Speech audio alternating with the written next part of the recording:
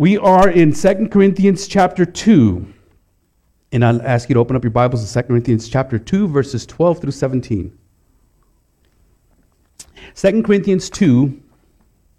And as I've said before, 2 Corinthians, the letter itself, it's a very personal letter from Paul. It's a personally revealing epistle of all of Paul's letters. This is one that just kind of opens up his heart and he says, I just got to share with you the things that I've gone through. Now, if you were with us during 1 Corinthians, and maybe you may know this or not, 1 Corinthians was a very stern letter. It was a disciplinary letter. And Paul has already written 4 letters to Corinth. The first letter that he wrote to Corinth was the letter that he addressed the sexual immorality problem. And we saw that in 1 Corinthians chapter 5. And he was saying that, you've got to just abstain from hanging out with sexually immoral people. And he clarifies that. He clarifies that by saying, not the people of the world, because those guys, they're not getting it right. I'm talking about people within the church. And it's so sad that Paul had to even point that out. But sometimes we have that within the church. The church needs to be ready to discipline and hold people accountable. And I think that's one of the hardest things to do within a church. So as Paul is addressing this issue, and that letter that he wrote when that took place is lost. My understanding probably is somebody tore it up. You know what? We don't want to listen to that. So Paul writes a second letter. Now remember, Corinth. Corinth is a city that Paul planted a church. He knew that there were a lot of lost people there. It was the cesspool of all Greece and Rome and the known world at that time. People would come there from all over the places. It was ideal for trade and for travel and how people just went through there. And so it was set up with all these idols and worships and all kinds of everything, philosophers, that they would come from all walks of life. And everybody was bringing in their religions and their statues and their ideas. And Paul proclaimed the gospel and said, you are in the wrong. You are offending a holy God. God is the one that created you. God created you. He made you. And he sent his son, Jesus Christ, to rectify, declare, to redeem you. If you would just place your faith upon him. And what God did is he opened up these dead eyes, and people were brought to life, and they come to know who Jesus Christ is. The problem was that they wouldn't let go of their past sin. They wouldn't let go of the things that brought them pleasure, so they thought, and they brought it into the church. Paul established the church. He wrote this first letter that is lost now. He wrote the second letter, which we call 1 Corinthians, and we went through that whole process. There was division, sexual immorality. There was disunity within the church. The Lord's Supper was being profaned. Spiritual gifts were being misused. They had this concept of marriage that was not right. And on and on and on. Paul we went through this. We took several months, if not 2 or 3 years, to go through 1 Corinthians. And it helped us to understand that what Paul was doing was he was disciplining them. So what Paul does, he sends a third letter. And we lost that one as well. And that letter, he was just very forceful. As a matter of fact, it was so forceful that he sent it with Titus. And Titus, he says, I want you to send this letter, take this letter to them, read it to them. I want them to hear what I want them to do. This is enough. Now, I don't know if you ever had an opportunity to write letters or emails, but it takes some time, right? I mean, you're writing something down and you have to think it through and you have to make sure that you formulate it just right. Because you never know who you're going to offend or how that's going to come across. And we see that a lot on Facebook and social media, how people write stuff and people just take it all for the wrong, in all kinds of different directions. It's like the guy that said, I prefer mangoes over oranges. And somebody responds and says, well, what do you have against oranges? What did they ever do to you? You know that there's also pineapples, there's pears, there's peaches. You should do your research. I just like mangoes. And people get so upset over nothing. And so Paul was carefully crafting his letter, and he's telling them, look, this brother that came up against me, this guy that you guys understand, that he is not in the right. You got to set him straight. Set him straight. Well, Titus takes this letter, and in the process, Paul is doing ministry throughout all over the place, and we're going to see a little bit of that right now. He's in Ephesus. And according to Acts, and this is where I'm helping you to become more of a theologian. You start to look at the Word of God and use God's Word and to see how to apply all these principles and everything else that's going on to your life. And if you go to Acts chapter 19, you'll see that Paul was in Ephesus. And what Paul was doing is he was preaching the gospel. And a riot broke out. Nothing like what we have today. This riot was because he was preaching the gospel. Amen. People didn't like what they were hearing.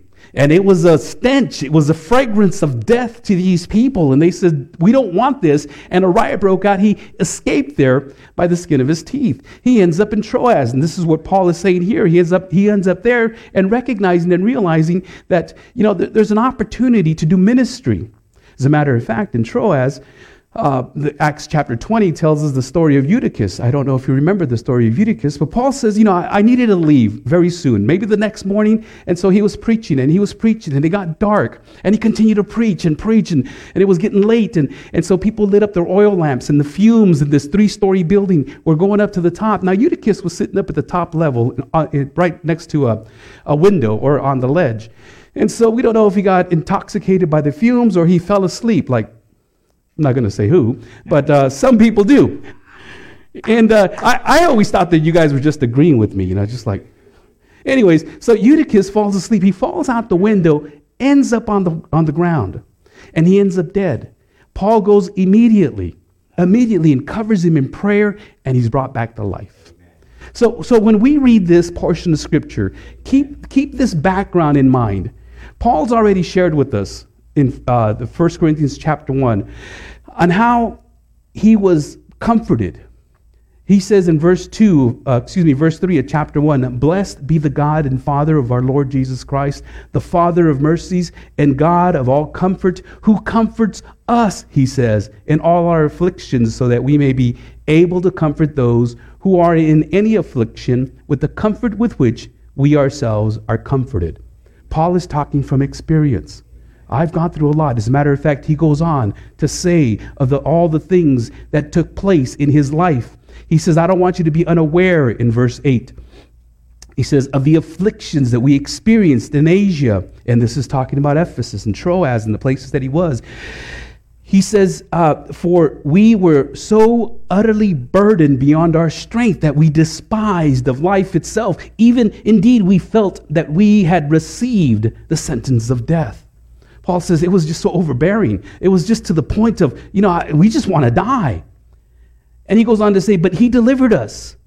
But that was to make us rely not on ourselves, but on God who raises the dead. And he delivered us. And Paul is saying, I've gone through a lot of struggles. I understand your pain. And he's talking to the people in Corinth, and he's concerned for this church. And his heart is being poured out. He says, look, guys, I've yelled at you guys. First of all, I birthed you guys spiritually. I've yelled at you guys. I've sent you a letter, and I've sent you Titus, and I haven't heard back from him. I don't know what's going on. And, I'm just kind of like in shambles. He's worried. He's concerned. Some commentators even stated that he was depressed. He was so out of focus that he was focusing on the wrong thing. He was focusing on the problem. And he says, I know I changed my mind to going to you because I didn't want to go there and yell at you guys again. So I had to just take a deep breath and hold back. And some of you are saying that because I didn't show up, I changed my mind. Paul says this, Paul says that. And these super apostles came in, supposedly. These other teachers came in and started to mix up the theology that Paul had already taught them. And we get to this point where we're at in chapter 2, because we were talking about this last week as well. And he talked about how we ought to forgive one another. The guy that did me wrong, okay, he's experienced enough turmoil. He's experienced enough, shunning. Because Paul is saying, if somebody messes up within the church, have nothing to do with them. Hand them over to Satan, he says to the people in Corinth in chapter 5 of verse 1. Hand them over to Satan so that Satan can, if it has to be, take his body, but his spirit will be saved. And that's a very hard discipline to do, beloved, when you're dealing with your own children. When you're dealing with family that you really love. When you're dealing with those that you really, really care for. But folks, I want to tell you something. This is the instruction that Paul has given us. And this man, this sexually immoral man, was handed over to Satan. This other man that came up against Paul was handed over to Satan. And this man wanted to come back. And yet they wouldn't let him back in. Paul says, let him back in. I think he's experienced enough shunning. Forgive him. We talked about this last week, forgiveness. If we just learned how to forgive on a regular basis, a lot of our problems would be solved. But forgiveness leads to bitterness and anger and resentment and all kinds of other maladies within our life. And, if we just learn how to forgive. We said last week that, if I can't forgive, I will never forgive that person. It makes us bigger than God because God can forgive. You'll never have to forgive more than God has forgiven in your life. Ever, ever, ever. And so forgiveness, if we don't do it, if we don't forgive one another, it is going to cause problems in your life. Amen. So we come to this portion of Scripture where we're at in verse 12. And Paul is talking about the triumph in Christ. And he says this in verses 12 through 17. I'll read that. Just a little background of where we're at right now. I'm going to go to the Lord in prayer, and then we're just going to focus on taking this apart so that we can apply it to our life. And it says this in in 2 Corinthians chapter 2, verses 12 and on. He says, when I came to Troas to preach the gospel of Christ, even though a door was opened for me in the Lord, my spirit was not at rest, because I did not find my brother Titus there. So I took leave of them and went on to Macedonia.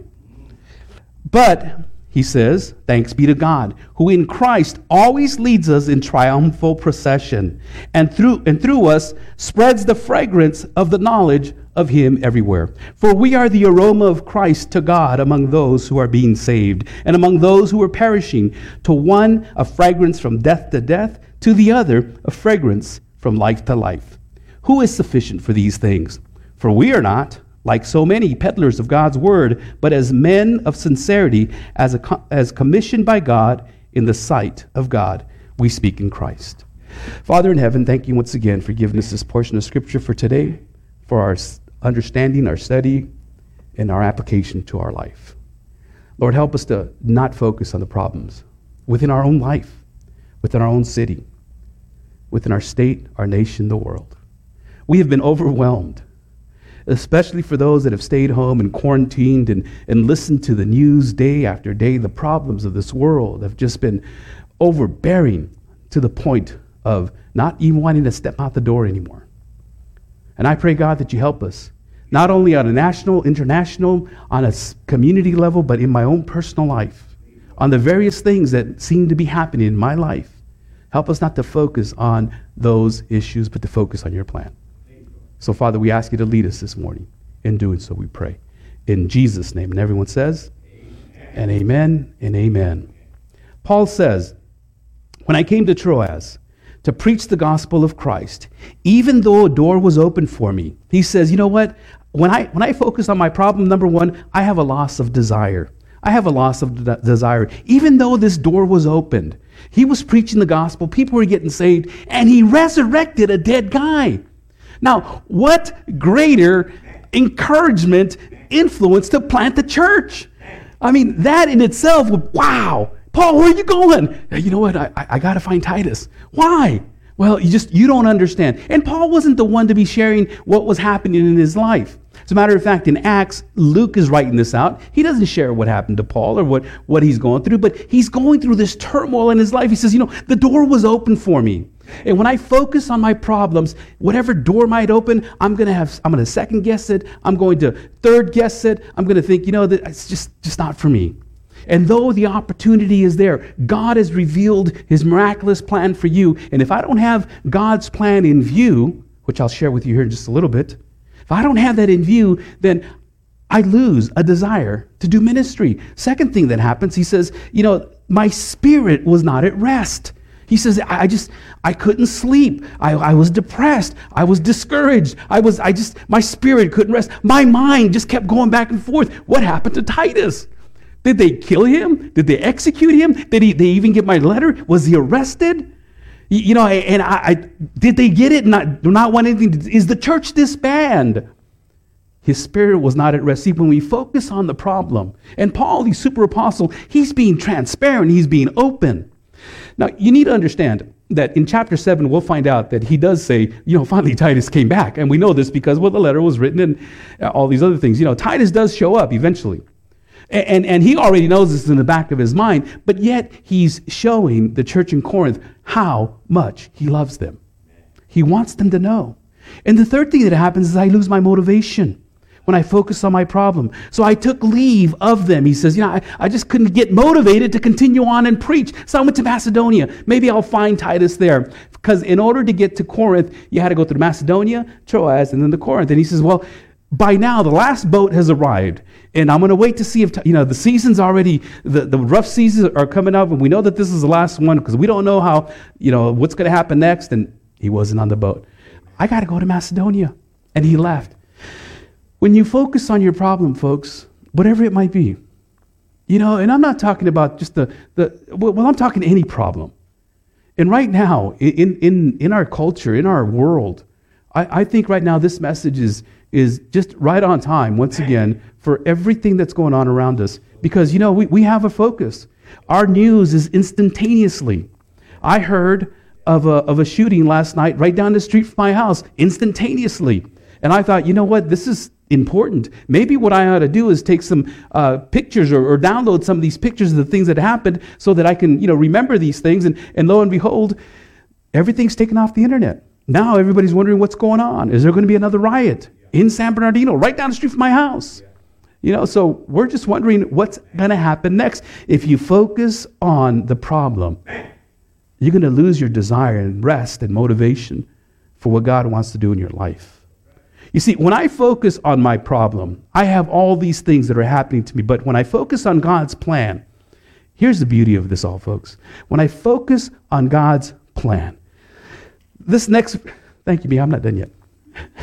She goes, all right, we get to the good part now, she says. Amen. When I focus on God's plan, okay, Dad, let's focus on God's plan, please. Because when I focus on God's plan, the very first thing that happens is, but thanks be to God. That word, but, always should remind you, okay, there is that ugliness, and now, but God. But God. Thanks be to God, Paul says. All of a sudden, there's this shift in what he's been talking about, and he is just praising God. When you focus on your problem, you know what that's called? That's called worry. Yeah. That's called worry. When you're focusing on your problem, it's called worry. But when you focus on God, that's called worship. And I know a lot of people, good, well-meaning Christians, that they would rather focus on the problem than focus on God. Now, I don't know if you know this or not, but you can't do both at the same time. Okay, you can't do that. You can't focus on worry and focus on worship at the same time. Have you ever tried that? You're so worried and you're trying to pray and you can't because your mind is not at rest, because you lost your desire, you've lost your motivation, because worship doesn't fit. And worship is something that we are designed to do naturally. We're not designed to worry. Jesus even told us, he says, look at the birds. It's not natural. They don't worry. They go around all over the place tweeting and eating. They just tweet and eat. And they don't worry about anything. They know where they're going to get their next week. Look at the lilies. Beautiful flowers, how they're adorned and better than Solomon. They don't worry. God doesn't want you to worry. It's not natural. It's not healthy. It's not part of who you are designed to do. Some of you are saying, I've said to me before, I'm a born worrier. No, you're not. Worry is not something God gave you. Worry is a learned behavior.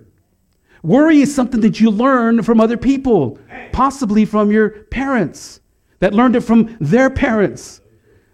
Worry is something that you learn from people around you. And the good thing about that is that because it's a learned behavior, it can be unlearned. It can be unlearned. And the only way to unlearn it is to worship. So this is what Paul says, but thanks be to God.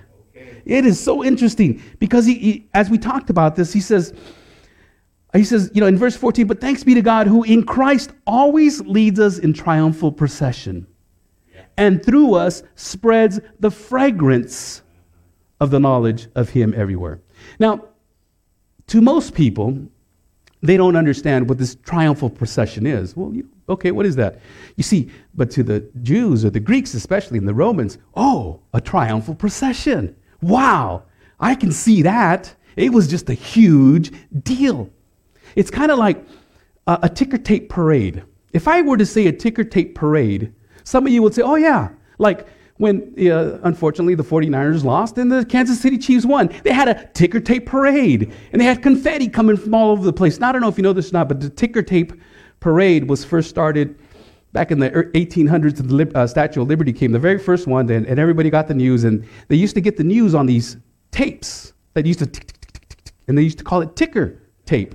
And that's how they would get the news. Oh, yeah, hey, the statue, whoa, it's done, it's completed. And everybody went outside, and they tore up the ticker tape, and they threw it out the window. And so they would have ticker tape parades for all kinds of things, and now we have them for all. And if I were to say the ticker tape parade for football, you'd say, well, yeah, the Kansas City Chiefs, they brought home the Lombardi Trophy. If I'd say the World Series, if I were to say that to some of you, you'd probably ask, who won? Who's the victor? And the apostle uses this backdrop from 14 to 17 about this triumphal procession. Now, I got to really, I read this commentator, and I want to kind of warn you ahead of time. William Barclay, he's a very liberal commentator.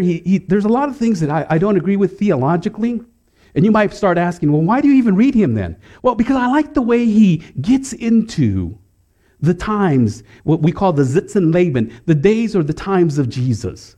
And I really like the way he expounds on the culture and the society. And this is what he says about the triumphal entry. He says, in Paul's mind is the picture of the Roman triumph and of Christ as a universal conqueror.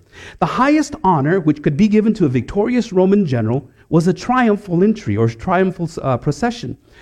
To attain it, he must satisfy certain conditions. He must have been the actual commander-in-chief in the field. The campaign must have been completely finished, the region pacified, and the victorious troops brought home. 5,000 of the enemy at least must have fallen in one engagement. A positive extension of territory must have been gained, in other words, brought in, and not merely a disaster retrieved or an attack repealed, but the victory must have been won over a foreign foe, not anything close by.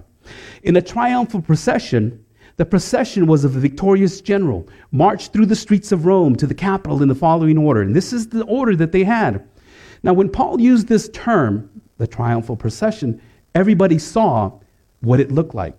First, he says, came the state officials in the Senate. Then came the trumpeters. You have all this noise that's happening through Rome. Then were carried the spoils taken from the conquered land. For instance, when Jerusalem was conquered, the 7-branch candlestick and the golden table of the showbread was taken, and the golden trumpets carried through the streets of Rome. And they showed that they won. And we got all their possessions from their church.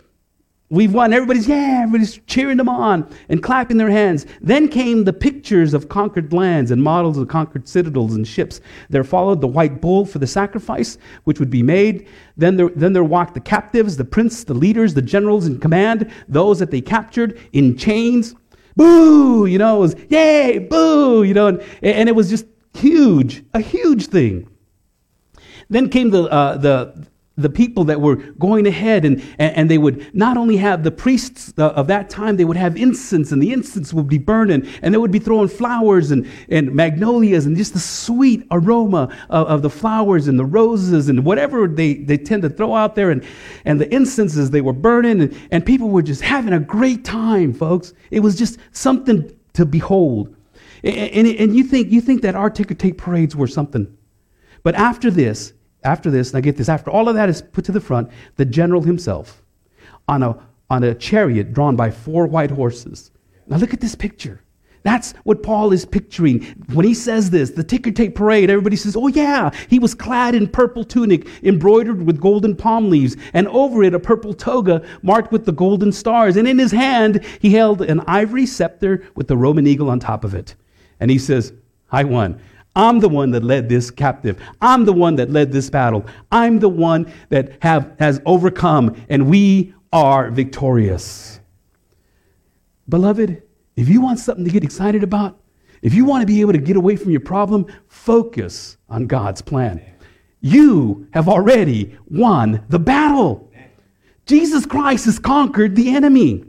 Jesus Christ has taken care of what it is. This is the picture that Paul has in mind because of the terminology of the word that he used. And to us, it doesn't make sense unless you understand that part of history. You see, when I focus on God's plan, number one, I can focus on praising God. Number one, I can focus on praising God. But thanks be to God. You know, we sing a song, blessed be the Lord. When I bless him during good times, I bless him during bad times. He gives and he takes away. He gives and he takes away. Whether the sun is shining down on me, whether I'm walking through the desert places, I'm going to bless the name of the Lord. Thanks be to God. Focus on the problem is called worry, but focus on God is always called worship. Recognizing his sovereignty is leading us, is foundational to your joy. The joy of the Lord is my strength. It will strengthen you and walk you through every single battle that you seem to be facing. Because the battles that you're facing are already conquered. You know, and it's unfortunate that we live in a fallen world. It's unfortunate that we live in a sinful world. It's unfortunate that we have the sicknesses and the things, all of that because of sin. The sin that entered the world. And no matter what trials or persecutions that Paul or us could ever endure, we can rejoice with Paul that God is in sovereign control because the battle's already won. I like what Paul told Timothy in 1 Timothy chapter 1, verses 12 through 16, and this might be in your outlines, but only part of it. It says, I thank him who has given me strength, Christ Jesus our Lord, because he judged me faithful, appointing me to his service, though formerly I was a blasphemer, a persecutor, and an insolent opponent. Though we get the ability to praise God, we don't really deserve it. Though we are part of that triumphant procession, as Paul says, you know, I was the worst of the bunch. I was formerly a blasphemer, a persecution, and I just thank God, Jesus Christ our Lord, that he judged me even faithful. To first and foremost to save me, second, to help me to and cause me to share the gospel. Then he goes on to say, but I received mercy because I had acted ignorantly in unbelief, and the grace of our Lord overflowed for me from the faith and love that are in Christ Jesus. The saying is truthworthy and deserving of full acceptance, that Christ Jesus came into the world to save sinners, of whom I am the foremost. But I received mercy for this reason, that in me as the foremost, Jesus Christ might display his perfect patience as an example to those who were to believe in him for eternal life. One of my personal testimonies is, you know, I preach the gospel now, but you should have seen what I was like before. People that knew me before, and I say, I preach the gospel. You? Sal? You got to be kidding. Not you, yeah, wow. But you were the worst of the bunch, yeah. I was the worst one. But I thank God that, first of all, that he found it, you know, in me. And it wasn't in me. It was because of him.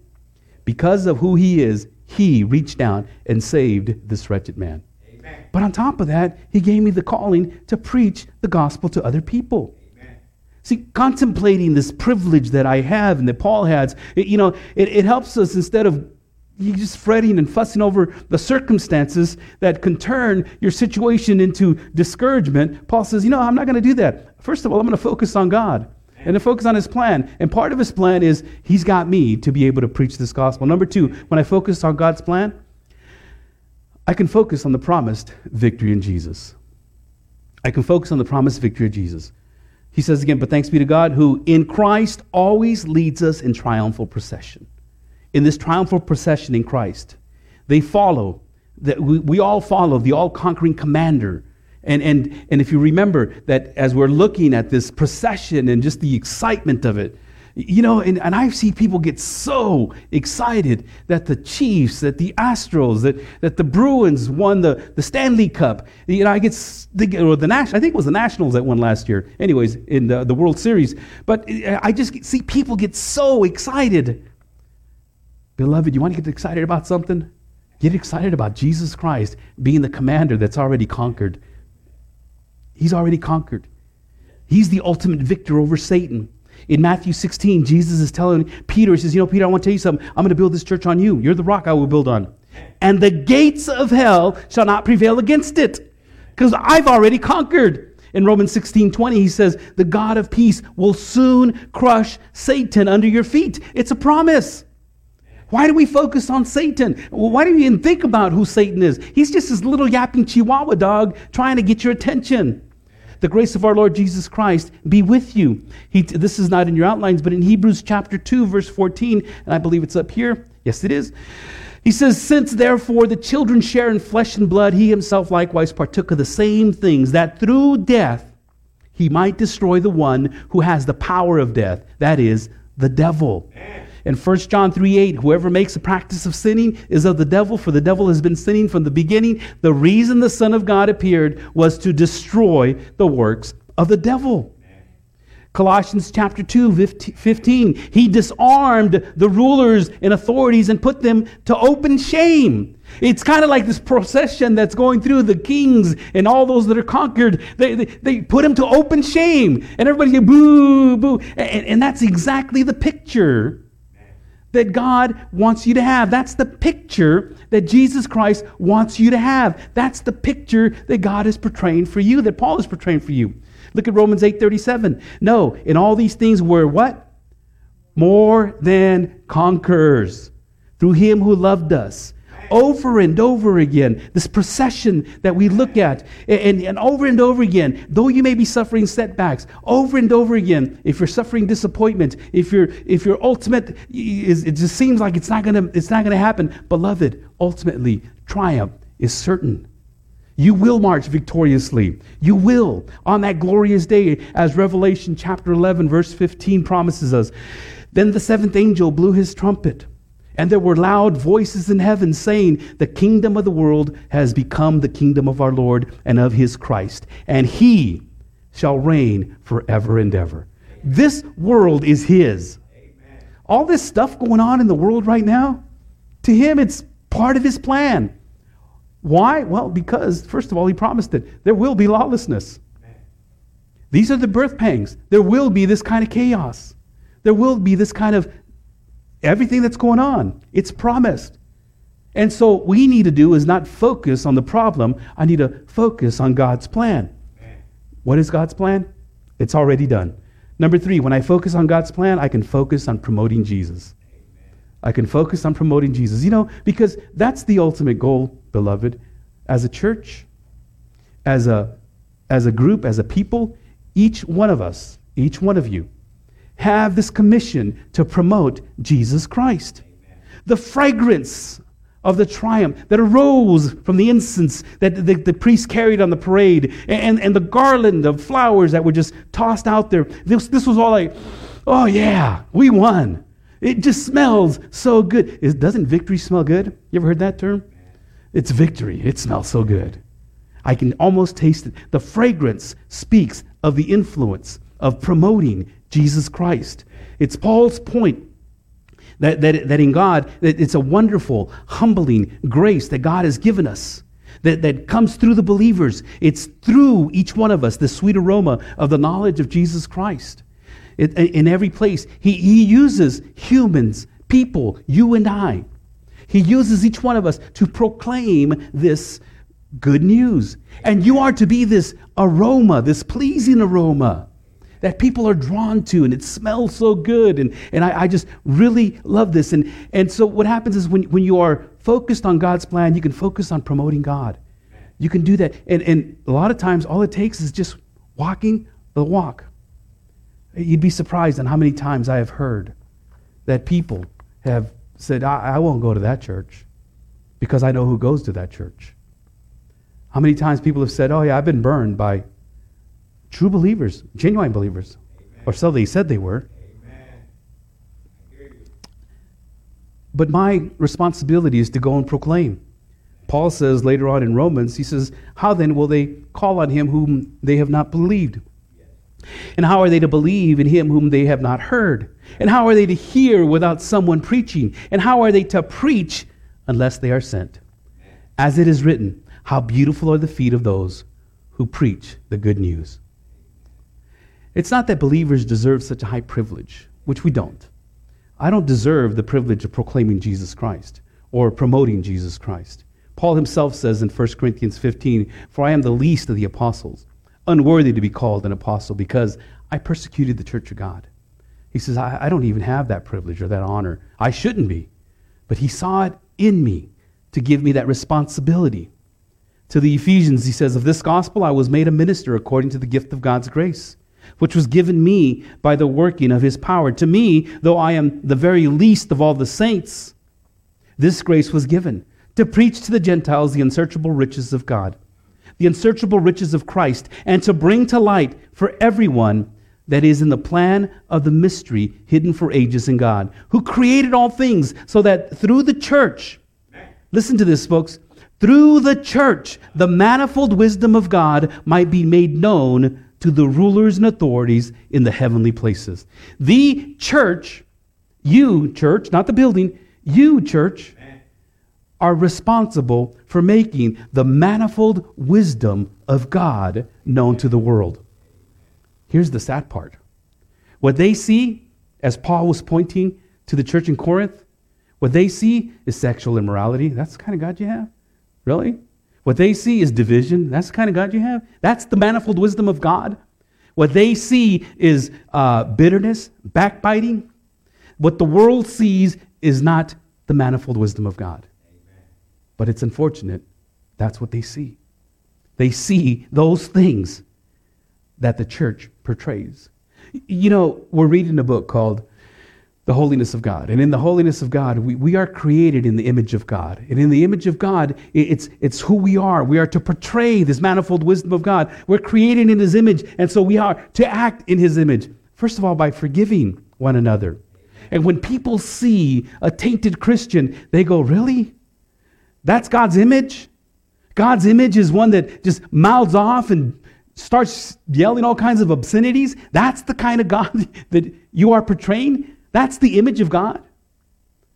And we need to be careful, beloved, because that's what the world sees. The manifold wisdom of God needs to be proclaimed to the church. This is our responsibility. This was according, he goes on to say, to the eternal purpose that he has realized in Christ Jesus our Lord, in whom we have boldness and access with confidence through our faith in him. So I ask you not to lose heart over what I am suffering for you, which is your glory. He says, don't lose heart. I'm suffering, don't lose heart. You're going to suffer, don't lose heart. Don't focus on the problem. Focus on God's plan. Man. Number 4, when I focus on God's plan, I can focus on pleasing God. Man. I can focus on pleasing God. For we are the aroma of Christ to God among those who are being saved and among those who are perishing. To one, a fragrance from death to death. To the other, a fragrance from life to life. Let me just kind of share with you what he's talking about here and what he has in mind here. Because this fragrance from death to death or from life to life. Now, as this procession is going through, as this procession is heading down the streets of Rome, the fragrance of life to life, we want, oh, that smells so good. The flowers, the incense, it is just it's a beautiful thing. Do you think it really is a beautiful thing for the enemy? For those that have been captured in chains? When they smell that, we're going to be executed tomorrow. And to them, it is a stench of death. You see, as we are looking to the procession that is triumphal, and as we're looking at the end of all things as Jesus Christ brings us, and we are becoming that fragrance, and believers that God is waking up, those that he has redeemed, he brings them to you, and you have this connection with one another. This is why it is that we as believers can come from various places, way up north, High Sierra, Cathy's Valley, I think that's where it's at, right? I had to say that. I had to insert you there somewhere. My friend, Eli. This is why some of you come from, I don't know where you guys are from, in Riverside, and because there is this fellowship that is felt. Well, this should be done in every church. This is not the only one. I tend to think so, but that's me. We have that, it just smells good. But you know what? Those that are reprobate, those that want nothing to do with God, I mean, you're a stick. Just get away from me. You've heard this. I don't want to hear it. Well, then don't open up the door.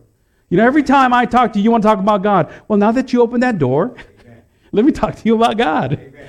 I don't want to hear about God. Okay, let me talk to you about Jesus Christ and what he did on the cross for you. And so these prisoners that were in shackles, they knew that death was imminent. And this is what Paul's saying. To us, it smells good, but to them, yeah, it's a stench of death. I can focus on pleasing God. I like what he says here. So he says that among those who are being saved and among those who are perishing, to one a fragrance of death, to the other a fragrance from life to life. Who is sufficient for these things? Who is? Well, not me. You know, but he points out in Galatians 1 verse 10, for I am now seeking the approval of man or of God. Or am I trying to please man? If I were still trying to please man, I would not be a servant of Christ. So I am pleasing God. That's who I'm pleasing. I want to focus on pleasing him because that's who it is that has saved me. He says in Ephesians chapter 5, I don't think this is in your outlines, he says, walk as children of light. For the fruit of light is found in all that is good and right and true, and try to discern what is pleasing to the Lord. We need to try to find, okay, what is it that I need to do, Lord? The only way you're going to do that, beloved, is going through his word. It's all right here. And it's unfortunate that a lot of people actually don't read this to find out what it is that pleases God. You know, people dive into devotionals on a daily basis, and I guess you can say, well, that's better than nothing. It's a verse and then, some explanation, but that's not the Word of God. The Word of God is sufficient. The Word of God is substantial. The Word of God is deep. The Word of God is shallow. It's so shallow that a child can come and drink from its edges, but yet it is so deep that a theologian will get lost even into the depths of it, not being able to find the bottom of it. That's the beauty of God's Word. It is for each one of us. He says that we ought to walk as children of light. In Colossians chapter 1, verses 9 through 10, he says, and so from the day we heard, we have not ceased to pray for you, asking that you may be filled with the knowledge of his will, and all spiritual wisdom and understanding, so as to walk in a manner worthy of the Lord, fully pleasing to him, bearing fruit in every good work, and increasing in the knowledge of God. Paul says to the people in Thessalonica in chapter 2, verse 4, but just as we have been approved by God to be entrusted with the gospel, so we speak not to please man, but to please God who tests our heart. There are a lot of people-pleasing pastors. And I got to admit, I used to be one. I didn't want to get anybody mad. It's okay, don't worry about it. And after some time, it was, we don't have that much time left, folks. I don't have that much time. I don't. I only have several years, right? My wife says I have many. She's taking really good care of me. Praise the Lord, amen? Behind every successful man is a wonderful woman. Amen. And a surprised mother-in-law. Amen. Not my mother-in-law.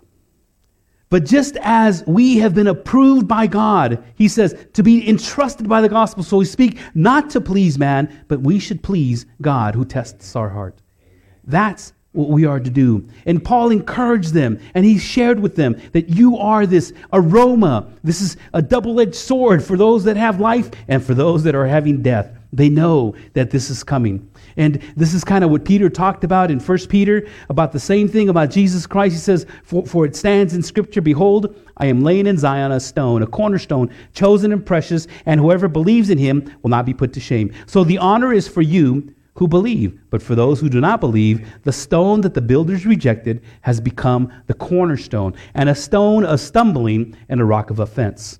They stumble because they disobey the word of God, as they were destined to do. Why do they stumble? Because they're not listening to what God is doing. They're not focusing on pleasing God.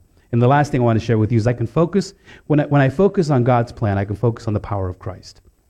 I can focus on the power of Christ. Because otherwise, I focus on the wrong thing. Yeah. Otherwise, I focus on my problem. Yeah.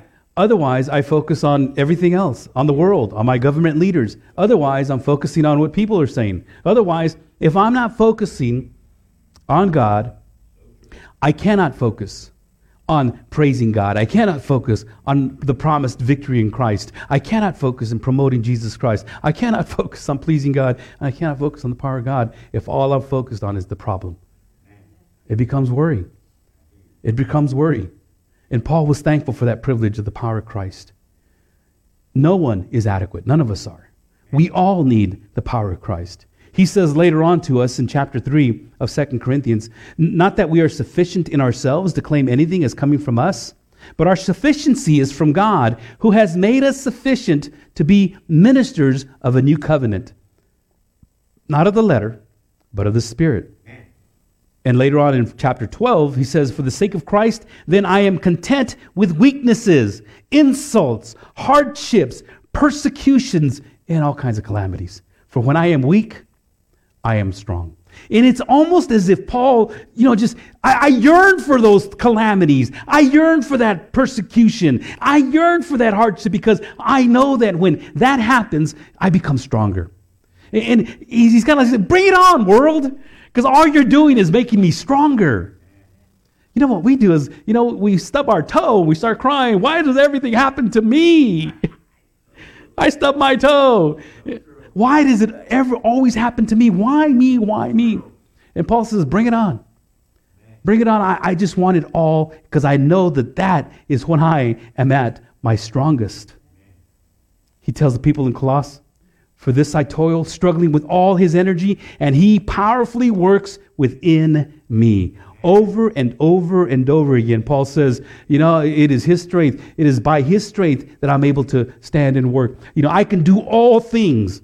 Doesn't matter what it is. I can do all things through Christ who gives me the strength. Amen. See, Paul says, I wanted to share with you what the gospel is.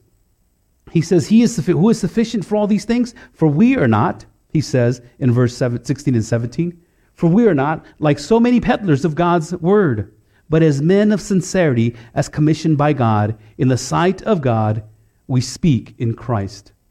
There are people that are peddling, that are trying to make and earn a buck from the gospel. It was happening even back then. And they would do whatever it took to bring a crowd. And they would, in a sense, peddle the word of God. And it was a general practice within the Greek community, the philosophers. They would dispense their truth for a nominal fee. They would say, you can be my disciples and you cannot be within earshot of you. You can be a little bit further, but those of you that are right here, I'm going to talk to you. And if they want to try to listen, they can listen. But I'm going to talk to you. However, because of my need, I'm going to have to charge you a denarii or whatever it is, a drachma. I'm going to have, it's just, yeah, we can do that. And so a lot of these peddlers were doing this. This is what Paul is saying. They were people that were in cleverness of speech. And as a matter of fact, these are the people that had infiltrated the church in Corinth. And so as Paul has talked to them already, now he's talking to them about these peddlers. These guys, they're trying to take advantage of who you are. And so Paul was fond of the church. He was very in love with this church. He spent a lot of time in Corinth. We don't see it. This letter, 2 Corinthians, is not really studied as much. And that was surprising to me. And to be honest with you, I studied more 1 Corinthians than I've ever have 2 Corinthians. I've read through it. But this is really the first time that I've actually taken an in-depth study into the letter of 2 Corinthians. I always knew that there was a first letter that went out that was lost, and then 1 Corinthians. And I also know that there was another letter that was lost, and then 2 Corinthians. And 2 Corinthians, I pull out scriptures because it has some good stuff. But I had never really taken the time to dive in as I'm doing now. And I call that as a shame to myself. But, I come to find out there's not many people that do. And it is so important, and as we dive into it, we're going to start to realize, when I focus on my problems, I lose all desire. When I focus on my problems, I lose my rest. When I focus on my problems, I lose all motivations. I need to focus on God's plan. When I focus on God's plans, I can focus on Jesus' triumph. I can focus on the influence I have to promote Jesus Christ. I can focus on pleasing God, and I can focus on His power. As we continue on, as I mentioned earlier, Paul finally hears from Titus. He finally hears that, they received your letter and everything was good. He's excited, but he's sharing with us the struggles that he went through. And he had no problem doing that, so that you can hear it, so that you can understand it, so that you can grasp it for yourselves. So let me ask you, are you going to continue focusing on your problem, or do you want to focus on God's plan? I beseech you to join us into focusing on God's plan. Let me ask you to stand.